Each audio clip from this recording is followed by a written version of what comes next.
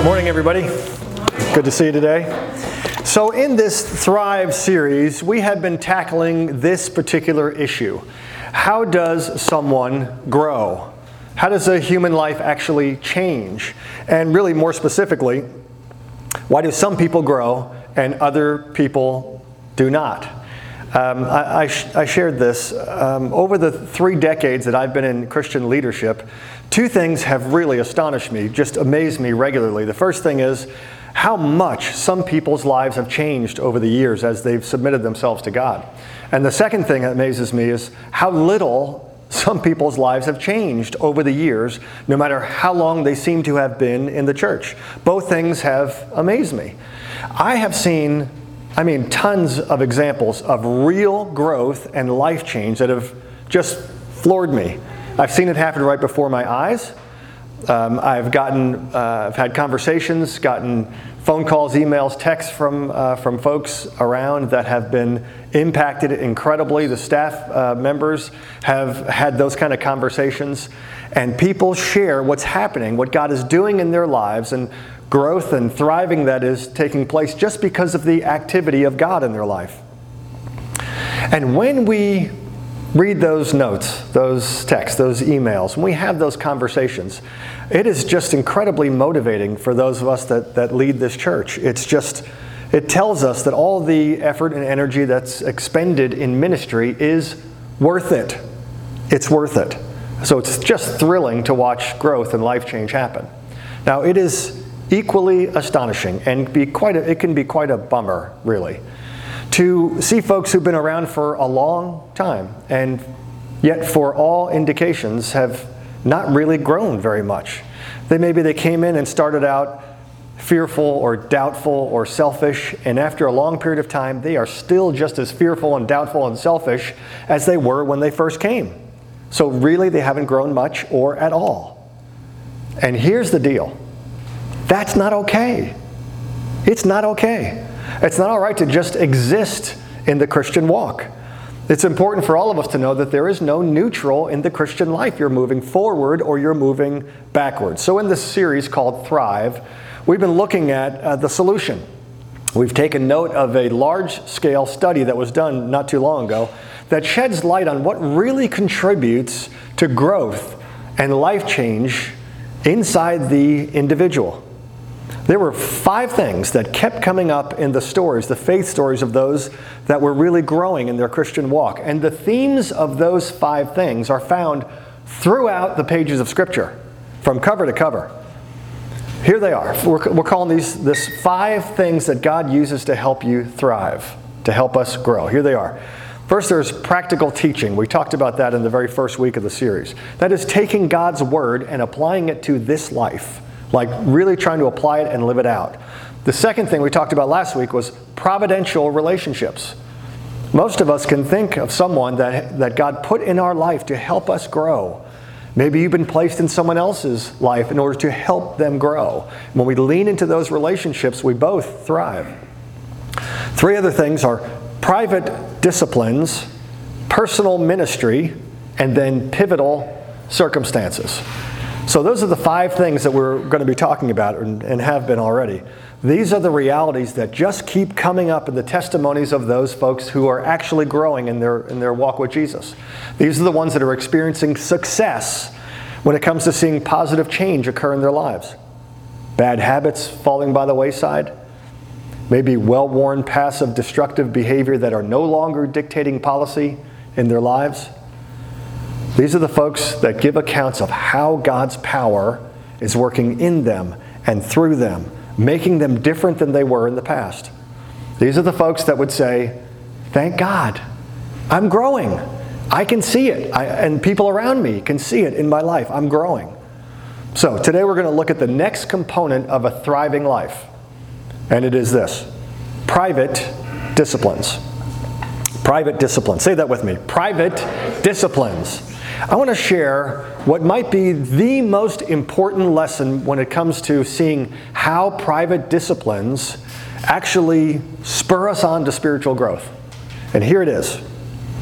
Spiritual growth takes place through training, not trying. Spiritual growth takes place through training, not trying. That is to say, there's a basic distinction that's important for us to understand if we're really going to make progress in this thing that we're calling growing and thriving. The Apostle Paul sheds some light on this when he writes in 1 Corinthians chapter 9. In verse 25, here's what he says. He says, everyone who competes in the games goes into strict trying. Is that what he says? It's not what he says, is it? Goes into strict training. They do it to get a crown that will not last, but we do it to get a crown that will last forever. There is an enormous difference between training to do something versus just trying to do it. We tend to overestimate what we can accomplish through trying, and we underestimate the changes that can happen through training. All right, show of hands. How many here in this room right now, just as you are, you could walk outside and not walk but run an entire marathon today, right now? 26.2 miles, you could do it. Wow, I thought you'd either be in better shape or better liars, I don't know. But. Okay, another question. How many of you could leave here, go outside, and run a marathon right now if you try really, really, really hard? My guess is that eventually lots of us would be able to run a marathon. Eventually. But if you were going to attempt that, what would you need to do first? You would need to train. You need to train. What does it mean to train? Training, in essence, means this. It's this statement. I arrange my life around those activities that enable me to do what I cannot now do by direct effort or just by trying. I arrange my life around those activities that will enable me to do what I cannot now do by direct effort. As a general rule, in any sphere of life, significant transformation will necessitate training, not just trying. It works. It just does not work overnight. And our culture loves things that work overnight. That's why we fall in love with this notion that we can do anything we want if we try really, really hard. That's nonsense. Maybe nobody else in your life will tell you that. It's nonsense. All right, I'm going to do something that I've been wanting to do for years. Years. I am going to play you Amazing Grace on the violin.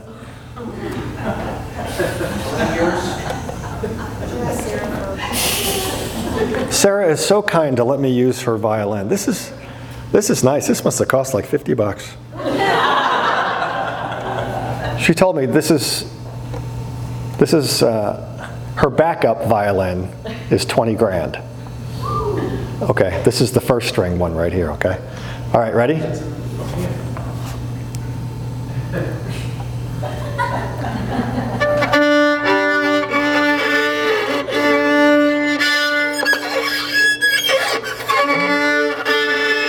Are you getting the tune?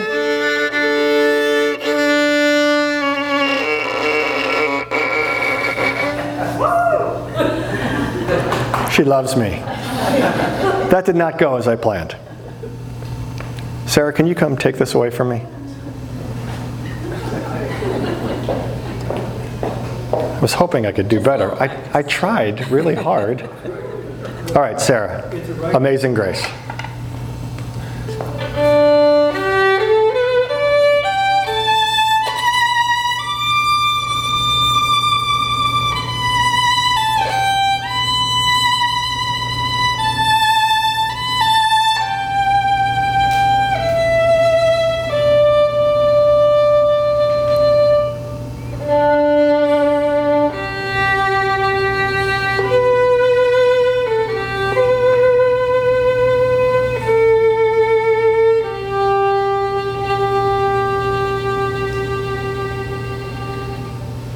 Beautiful.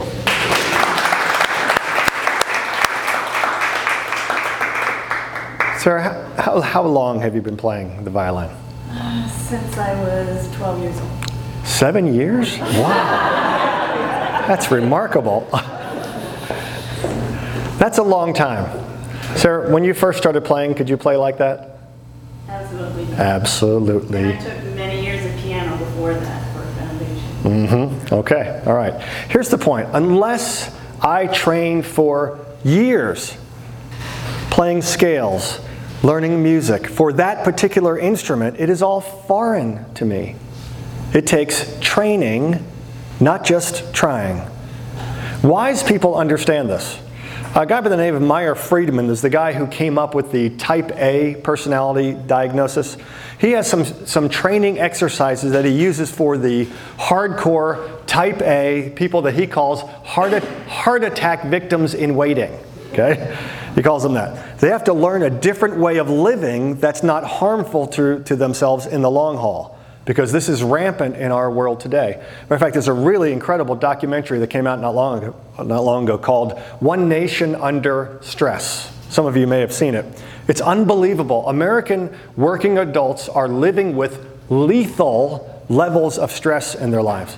If you haven't seen that One Nation Under Stress yet, I think you can watch it on YouTube now. So Meyer Friedman deals with these people that are in the stress danger zone, and he gives them exercises to do and to keep doing. For example, for 3 weeks, he will have them deliberately drive in the slow lane. For 3 weeks, he will tell them every time you're in the grocery store or in a store like, get in the longest line available. 3 weeks. Get used to it. And he tells them stuff like, when you eat, chew. Like chew, for real. They have to learn new habits. So he gives them these extended length training exercises so that in time they will be able to do what they cannot now do by direct effort. It takes time. But it is so worth it. And for these people, it might save their lives.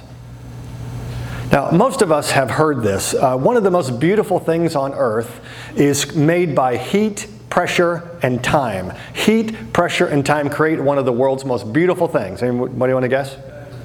The answer is actually a waffle, but a diamond takes the same three exact things. Okay? Heat, pressure, and time. And if I have to choose between the two, I choose waffle every time. All right, but I digress. Back to training. Listen. It means I arrange my life around those activities that enable me to do what I cannot now do by direct effort. This is where the whole idea of spiritual disciplines come in. Sometimes people look at discipline as the D word. Almost nobody likes to talk about discipline. And not many words have the power to elicit guilt quite the way that the word discipline does. I know I should be doing that. I know I shouldn't be doing this. Discipline represents the stuff that you want to do, you wish you did, and you feel guilty for not doing it. Matter of fact, let me just say all the discipline buzzkills right now. We can get them out of the way, right? Eat better. Exercise more. Read your Bible. Save more. Spend less. And call your mother. Anything else? I miss any? Those are the discipline buzzkills right there. Now beyond that, sermons on discipline have this tendency to heap guilt upon a human soul. Even if you are a pretty disciplined person, I can push all the right buttons and have you walking out of here thinking, I am such a lowlife. What is the matter with me? God, after all God has done for me and I can't even do A, B, C, or D, I am a waste of skin. So the topic of discipline tends to bring a whole lot more guilt and very, very little joy. The establishment of discipline, however, brings great joy. It brings great joy because it brings about something in your life that you have desperately wanted. Maybe you quit smoking or learned a second language or completed a fast or started tithing or finished your degree, finally balanced your checkbook, whatever it may be. Maybe you've experienced a personal victory like getting to your goal weight or getting off social media or quit dropping your phone every 3 months because that gets really expensive, doesn't it? But when you accomplish something that took discipline, feels great, doesn't it? Feels great. Anyone wish you never learned that second language?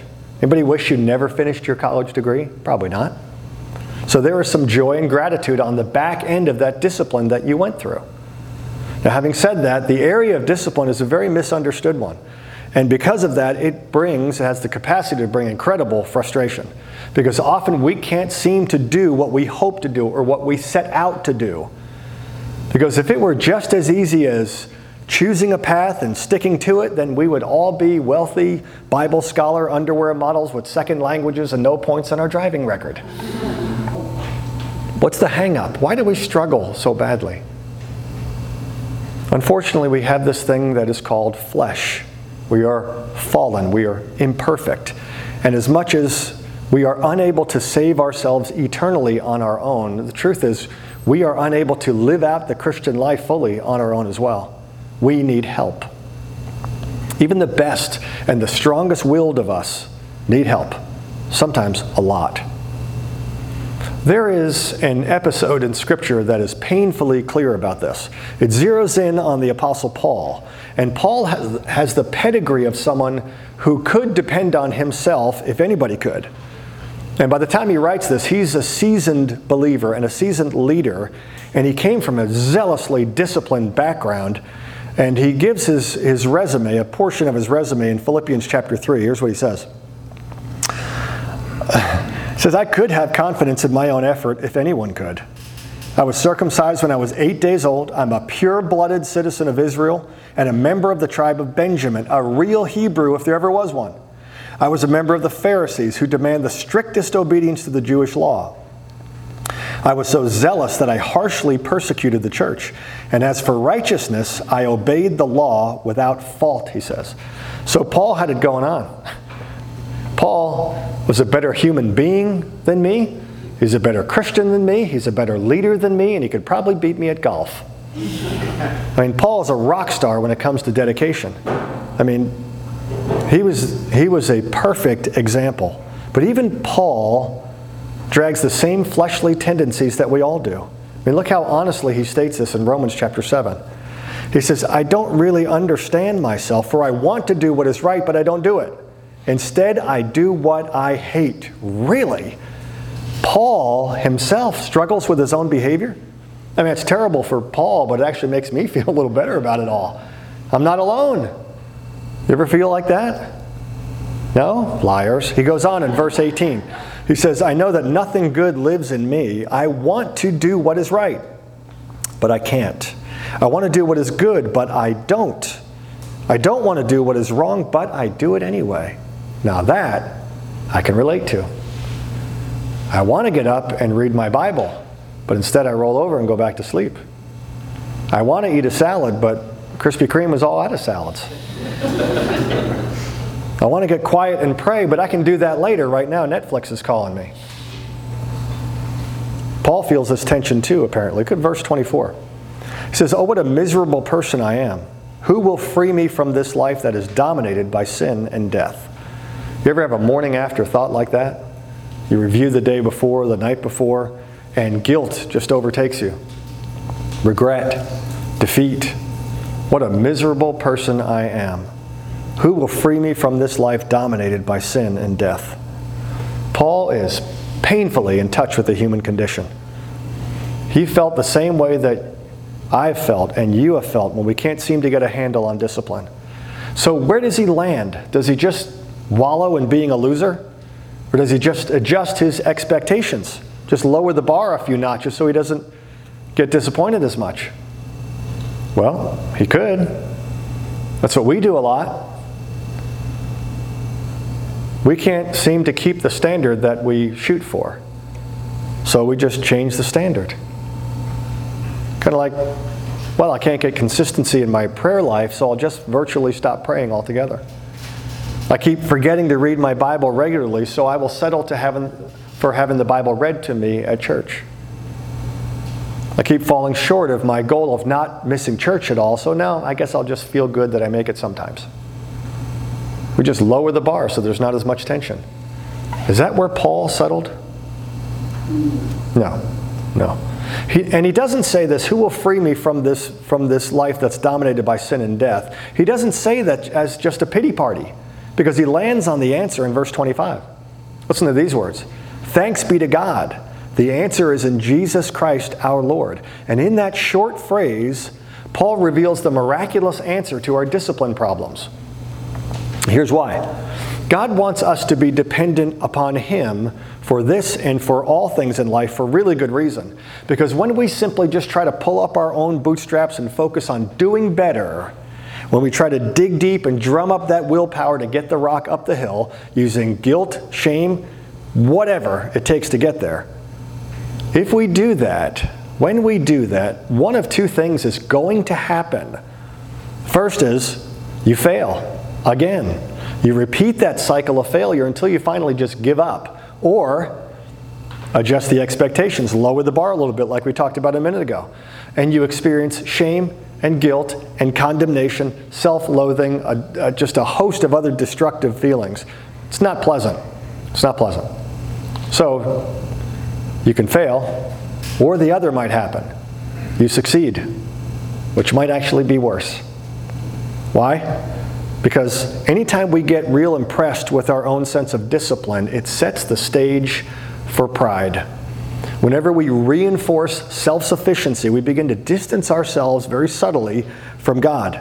Even though it initially might feel like victory because you were able to overcome maybe some stretches of poor self-control, you start reacting in a way that's very, very different than where Paul landed when he says these words, "Thanks be to God, the answer is in Jesus Christ my Lord." Instead, you land on something else entirely. "Thanks be to me. This is because of my own willpower." And that's disastrous. That's not growth. That's actually a huge step backwards. That's pride, which has been the downfall of so many. Pride leads to Phariseeism. This sense of self-importance and superiority, which is the one thing that Jesus never let go of because it is a cancer in a human soul. No good comes from that. The Bible is really, really clear about how much goodness and power is in us without God.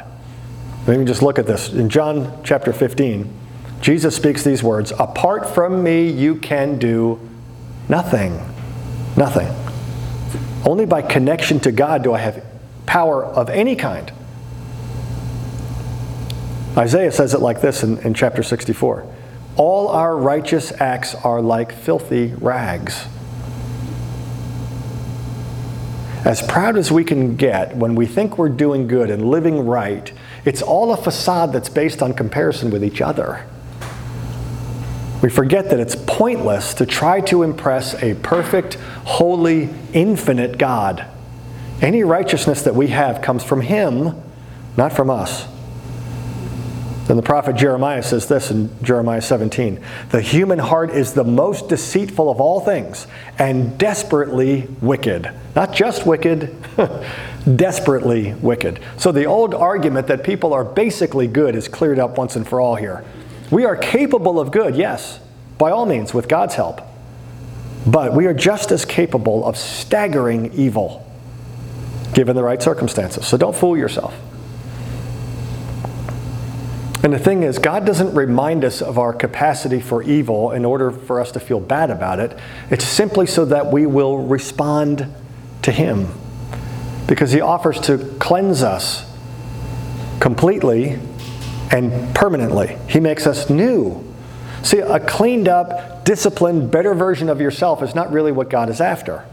He wants to recreate you in His image with His heart in you. It's the growth that He brings. It's the thriving that He brings to you. So, when it comes to personal disciplines, if you approach it with the right mindset, then they will help you grow as a believer. But it's not a matter of willpower. It's about asking, believing, and trusting God to help you put those things in your life that will help you thrive. And He meets you there. When you connect with Him and say, "Lord, I need," He meets you there. He gives you the power to do what you have been unable to do thus far. And yes, there are things that you can put in your life that will help you thrive. Time alone with God will help you thrive. Tithing, giving generously, helps you thrive. Soaking up God's Word helps you thrive. Regularly reaching out to the others in your life, the people around you, that helps you thrive. God uses those things and others to shape you into the person that He created you to be. a fully thriving you. I want you to bow your heads and we'll pray.